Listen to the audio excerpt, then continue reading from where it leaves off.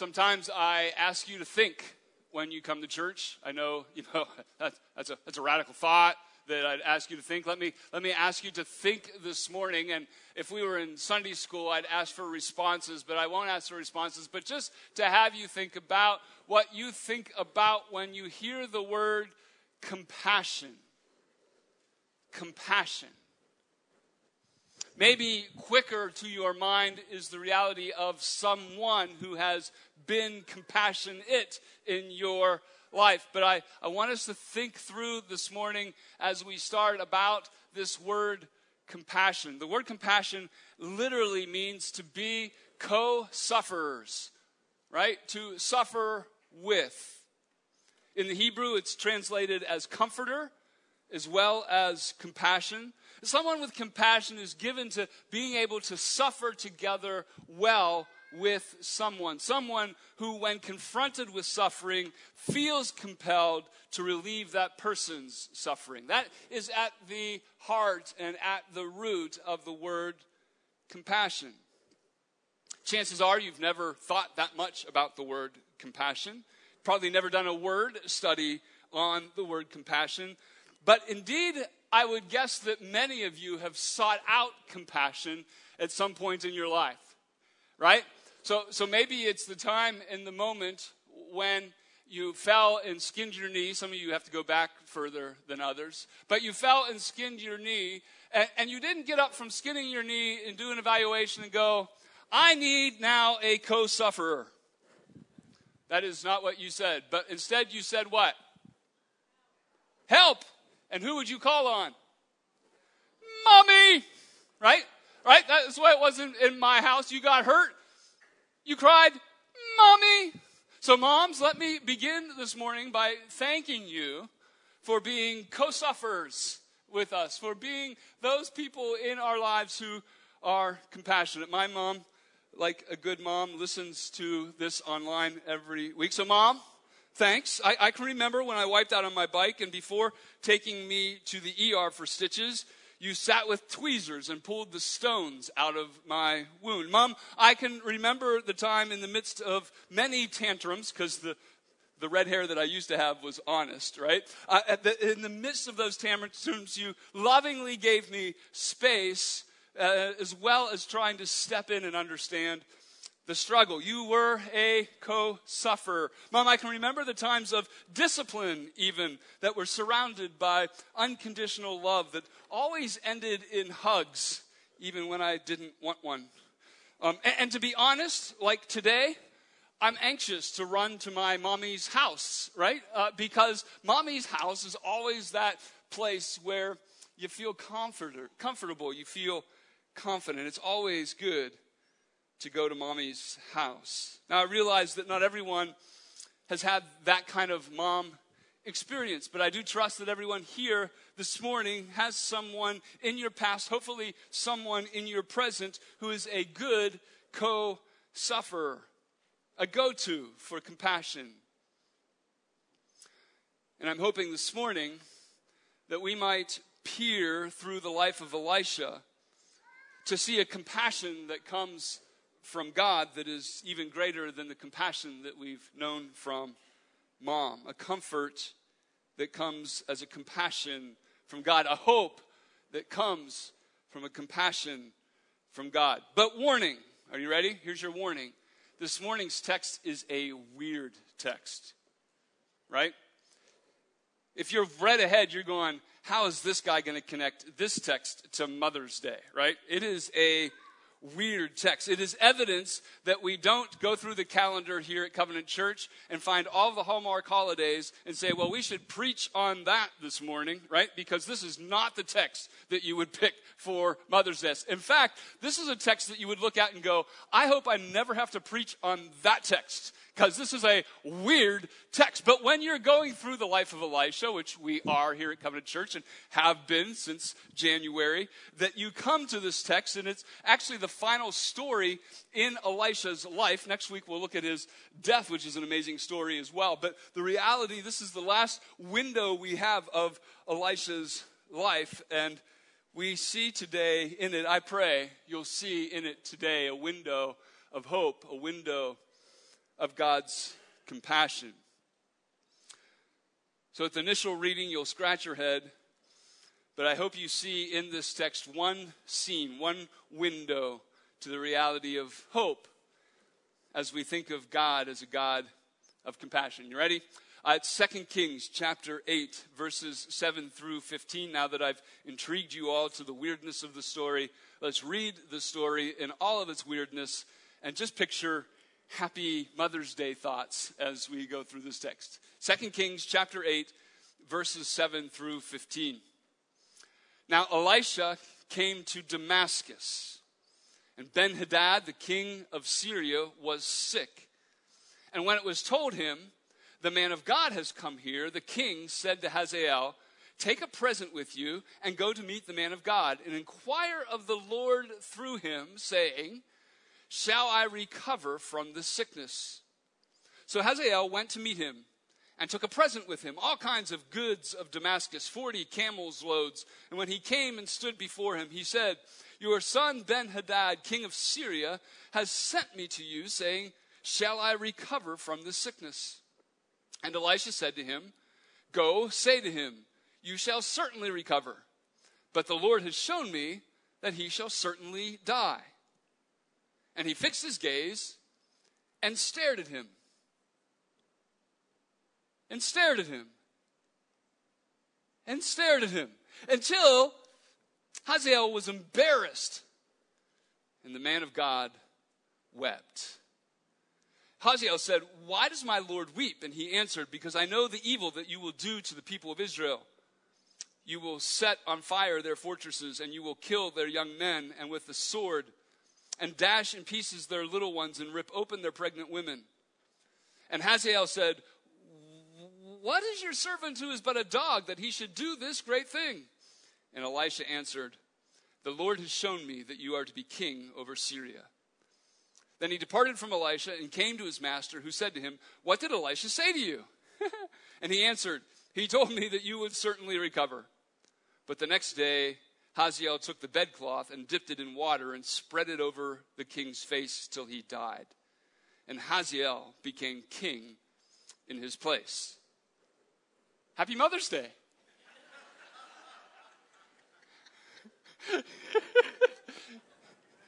What was the preacher thinking when he was planning Mother's Day and got to this text, right? Well, stick with me, because I think it's here. You ready?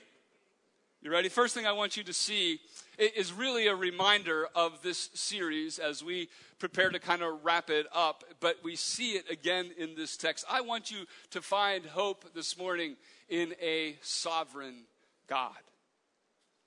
This text should cause many of us to ask a number of really good questions, especially for some of you who have been a part of this series from the beginning. I've got 4 questions. I'm sure there are more, but here are 4 questions that I think point us to the reality of our hope in the sovereignty of God. And by sovereignty, I mean his absolute control, his absolute rule over our lives. That God, as we talked about last week, sees us and knows us and loves us and has purpose for us in our lives. Here's the first question.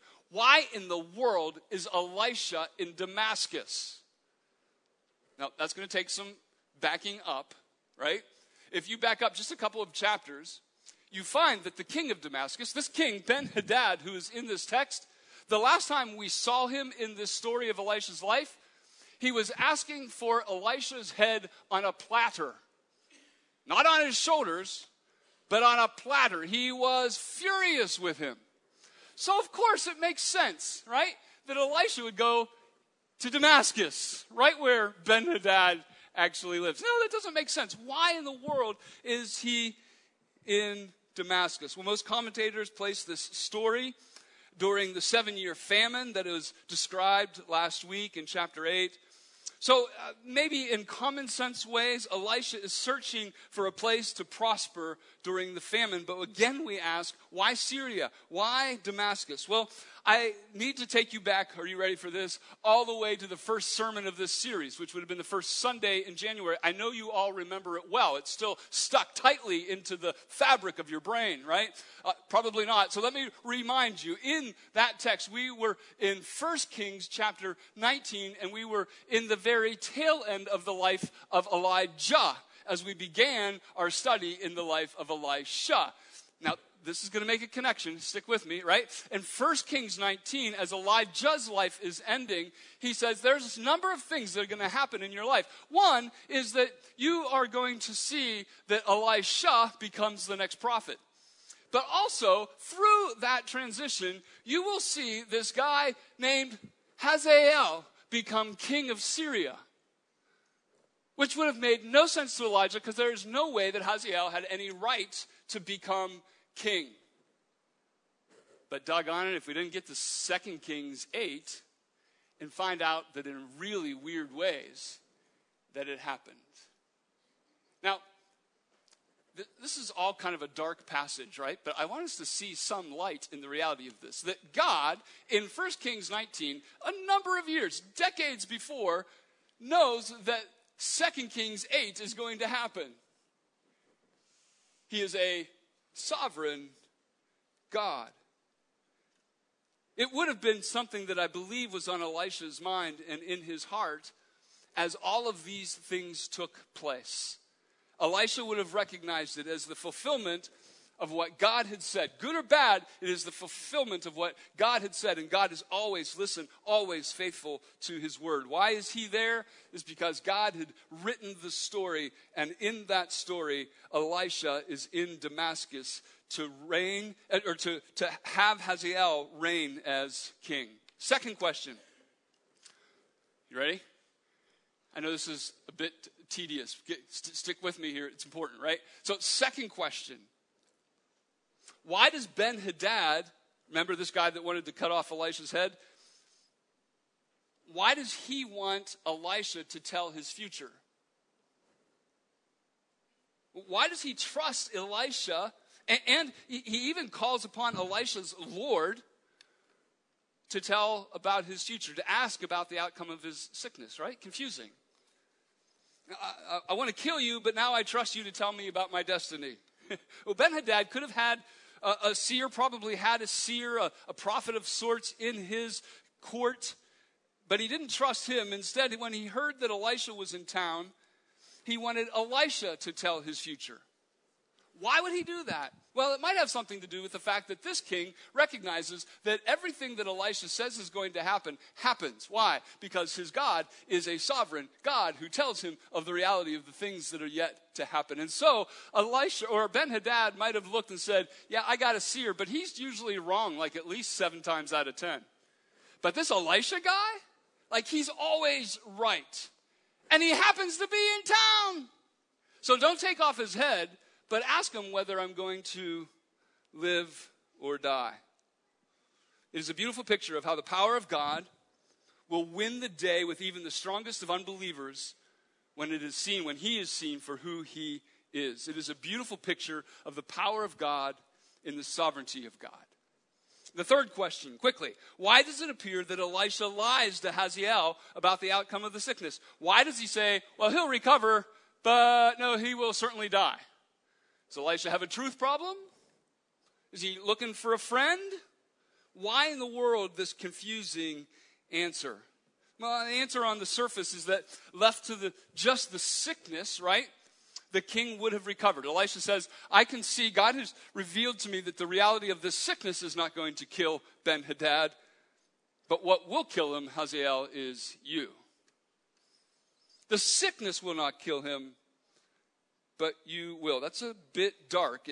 And as it's played out, it's dark. Hazael literally waterboards the king, right?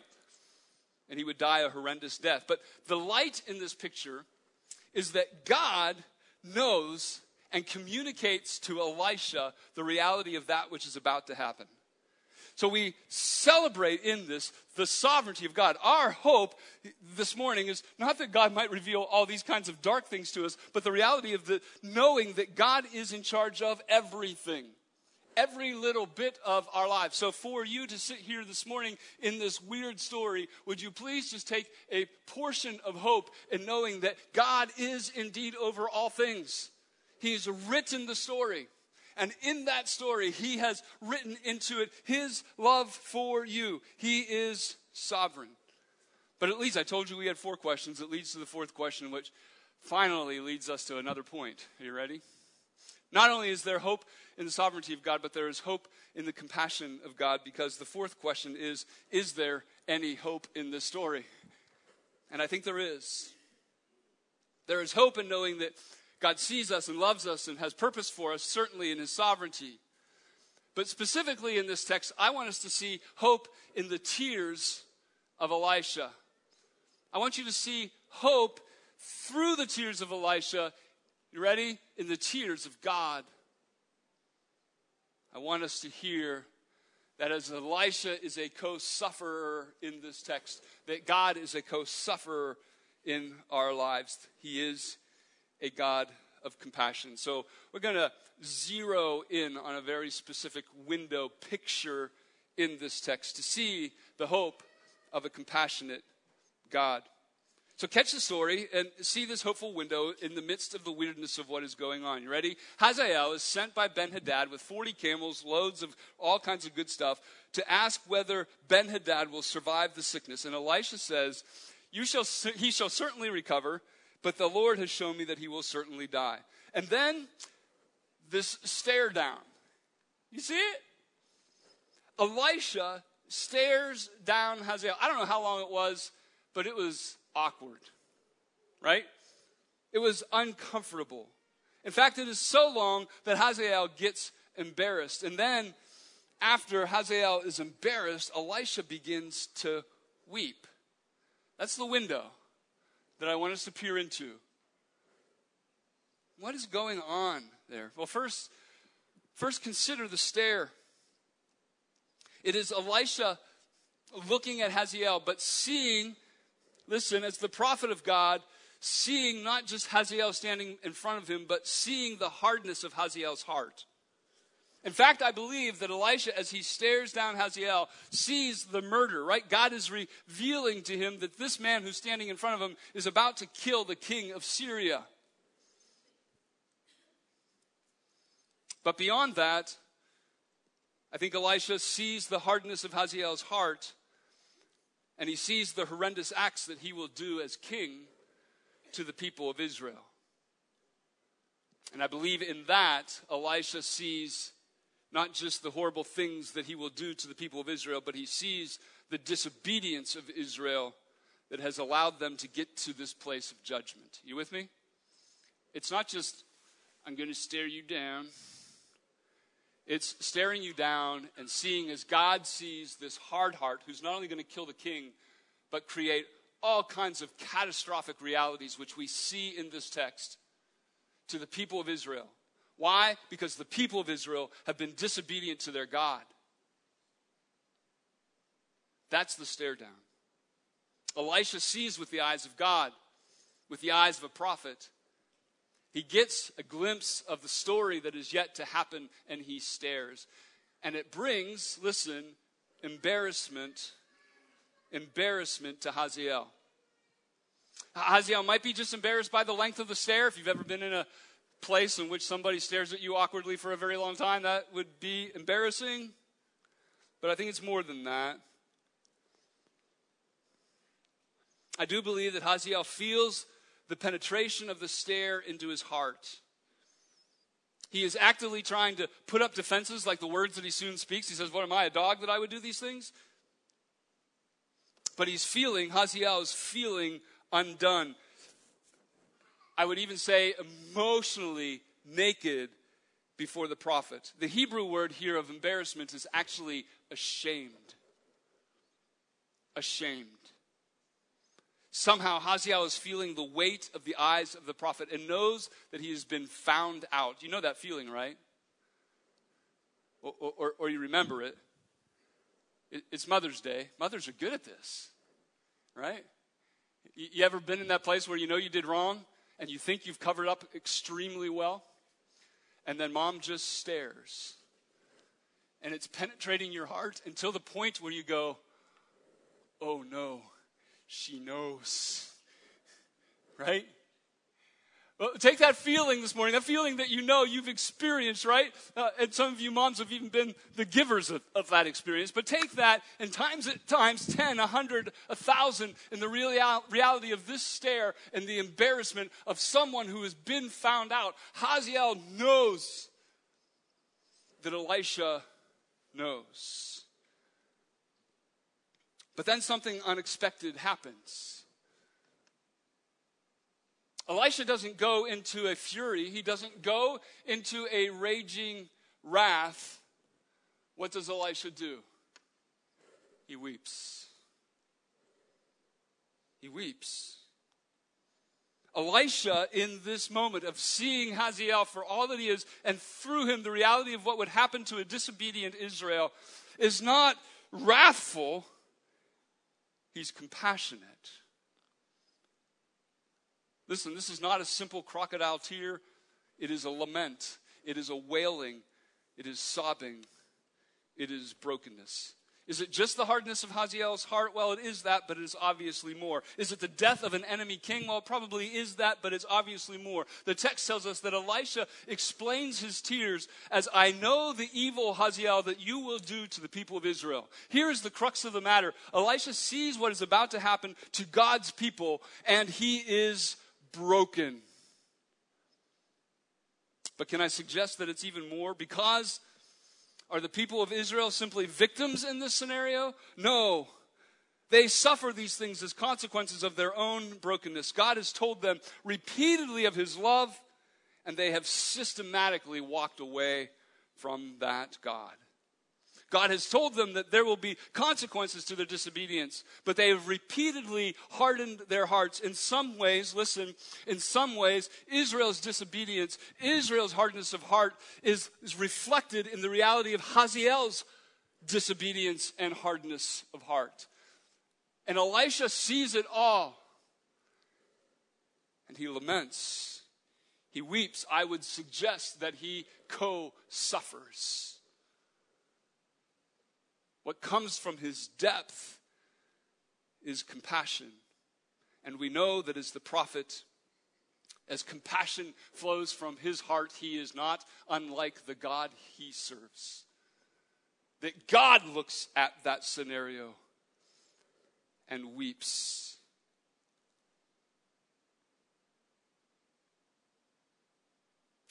God shows evidence of compassion because God in this moment, even as a sovereign God, is compassionate to his people. This is not a moment, listen, this is not one of those moments where God's going to fix it, right? This moment, this window is not a place where God's going to sweep in and make it all right. But it is a moment in which God feels it. He feels the depth of the pain of his people. And while discipline is coming, because God will keep his promise, it doesn't mean that he doesn't feel deeply in the moment. As Elisha weeps, God weeps. And listen, people of God, there is hope in this. Because we are often sold a bill of goods, are we not? Maybe even from this pastor. That God is just really ticked with disobedience. And as if there's nothing left to do, he sees Stauffer and he goes, he just keeps on sinning. I've got to send my son. He's going to have to die and rise again. And because Stauffer keeps screwing up.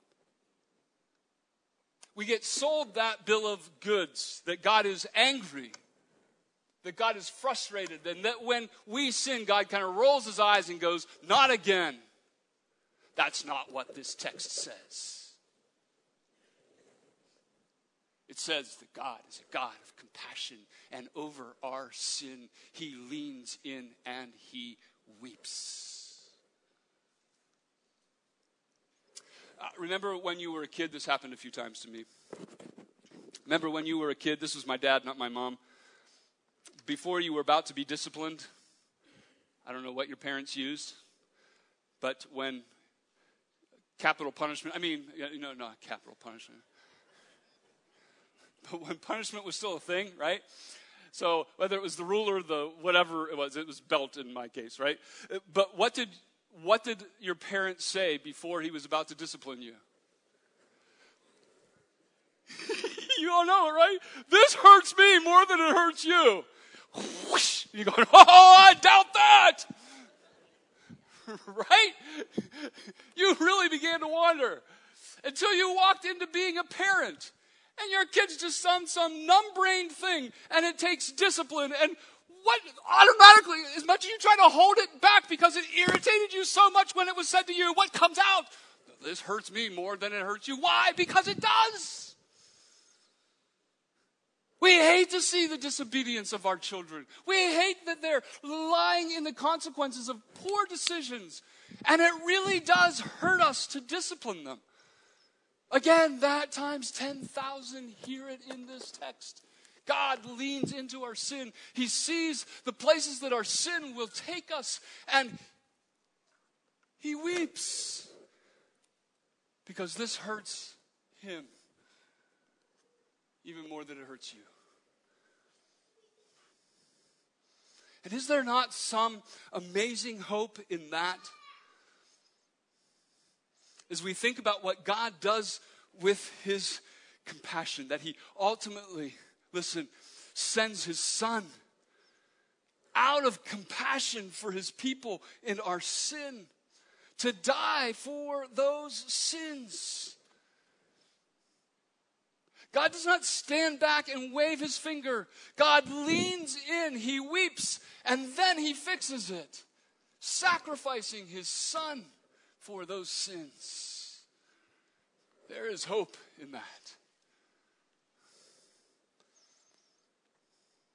And there is hope as we apply this window to our lives, even this morning. Now, some of you are great theologians, and you're a bit squirmy out there when I say God weeps.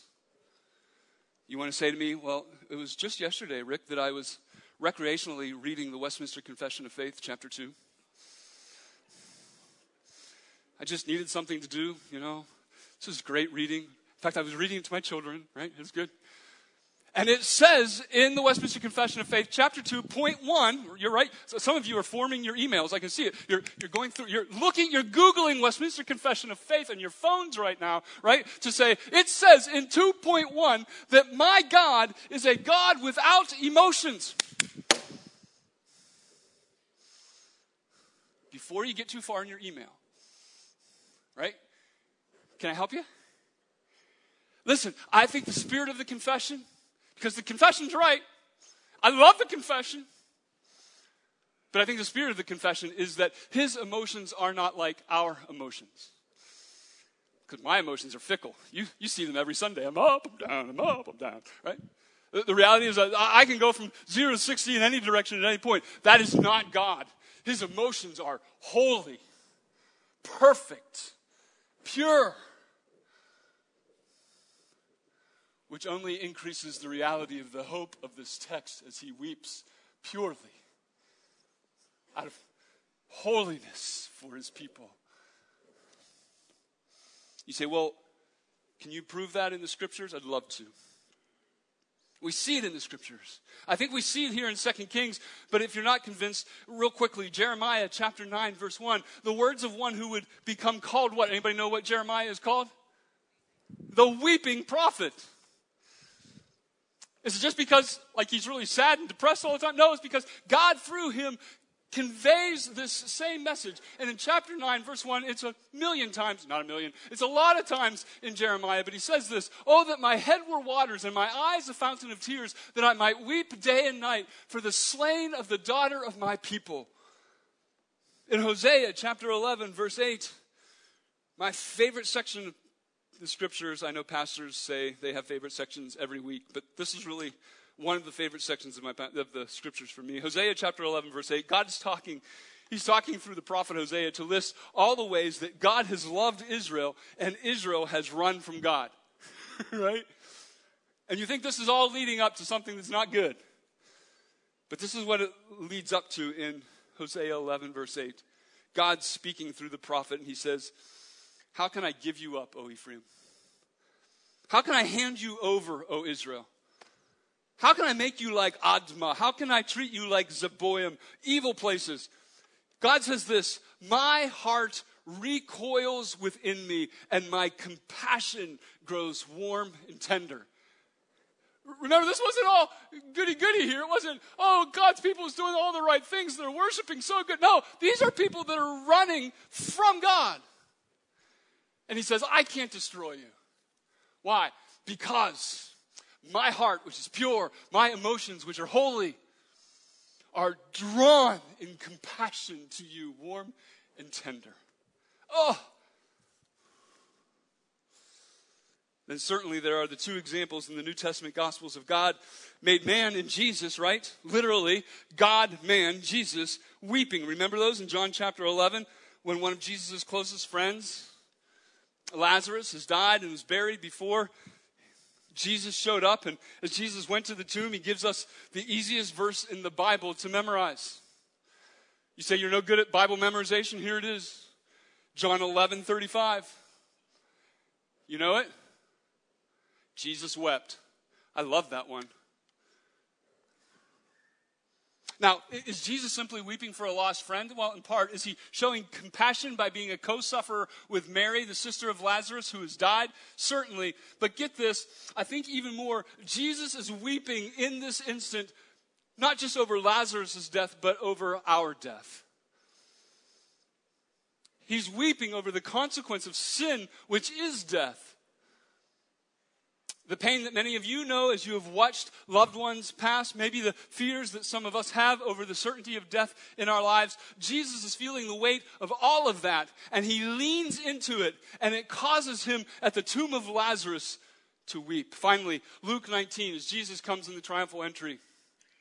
Right? So Jesus is coming in, and they all think he's coming in to take over. He's really coming in, to take over, but in a different way. And this is what it says in verses 41 through 44 of Luke 19. And when he drew near saw the city, saw Jerusalem, he wept over it. Would that even you had known on this day the things that made for peace, but now they are hidden from your eyes.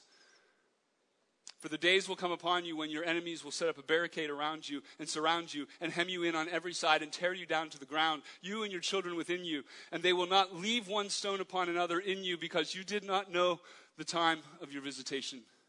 It sounds so much like 2 Kings and reveals the same holy emotions of God toward his people. So here's what I want you to see. Here's what I want us to get. That this weeping, this emotion of God towards your sin is God's voice to you today. I want you to feel his gaze. Feel the gaze of God. Initially, it's awkward. For many of us, it's shameful because we know we are undone by the things that we have done in our lives. But pay attention. As he sees your sin, as he knows your heart, he actually leans into you, not away from you. He loves. He does not cower. And he weeps. He does not roll his eyes. He leans in compassion. He is a compassionate God. Feel his gaze. Dane Ortland is an author, new really to the author scene, but he's written a tremendous book called Gentle and Lowly. In it, he says this: Jesus is not trigger happy, not harsh, reactionary, easily exasperated. He is the most understanding person in the universe. The posture most natural to him is not a pointed finger, but open arms. Jesus sees, God sees the pain of your sin and its consequences, and he does not say, I told you so. He says, come to me. Matthew 11:28, come to me, all you who are perfect and put together. Is that what it says? Come to me, all you who are religious and have it all right. You have perfect attendance in Sunday school. That's who I want to come. No, that's not what he says. He says, come to me, all you who are weary and heavy laden.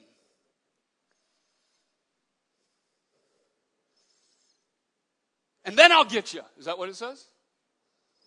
And he says, then I will give you rest.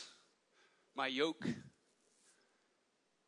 take it upon you and learn from me, and you will find rest for your souls. Feel his gaze, see his tears, know his compassion, know his co-suffering. Another quote by Ortlund from Gentle and Lowly that I'm still trying to get my head around. The sins of those who belong to God open the floodgates of his heart of compassion for us. The dam breaks. It is not our loveliness that wins his love. It is our unloveliness. Jesus tells us, does he not, that he did not come for the healthy. He did not come for the put together. He didn't come for the people that the Pharisees thought they were, but he comes for whom? The sick, the ones that recognize their brokenness. He did not come with rolling eyes and frustrated gestures. He came with compassion. God desires to lean into us today to reveal his compassion, and in so to give us hope. Hazael missed it. He missed it. He bypassed it. And he ran from it to his own evil ways. But not you today. Not me today. Instead, what do? What do we do when we know a compassionate God sees us, knows us, and weeps over us? We repent and we rejoice. We say, God, you are right. I am a sinner. And I'm sorry for the things that I have done that have been disobedient, that have run from you. Oh, but I rejoice in that you don't run from me, but that you lean in. You lean in and love me as I am. Listen, at the very core of someone who is compassionate is one who sees suffering and is compelled to do something about it, compelled to relieve that suffering. We have recognized our moms are often in this place, but I hope indeed you see today the reality that God is in that place. He is our co-sufferer. May this morning we may not just cry to mommy, but we cry out to God who does not stand with a wagging finger, but with open arms. Because our suffering has led him to make the greatest sacrifice ever given. He has been compelled to relieve our suffering, and he has through a wonderful, merciful Savior. Through Jesus on the cross. Jesus risen from the grave. Jesus who constantly now intercedes for us at the right hand of the Father. Our greatest hope is indeed in a sovereign God. But our greatest hope also is in a compassionate God. Who sees our sin and does not draw back, but leans in. Whose compassion is warm and tender. Would you this morning allow his gaze to break you and cause your heart to turn to him, to repent, to turn from your sin, because he is gracious to forgive you of your sin. And then to praise him as a compassionate God. Let's pray.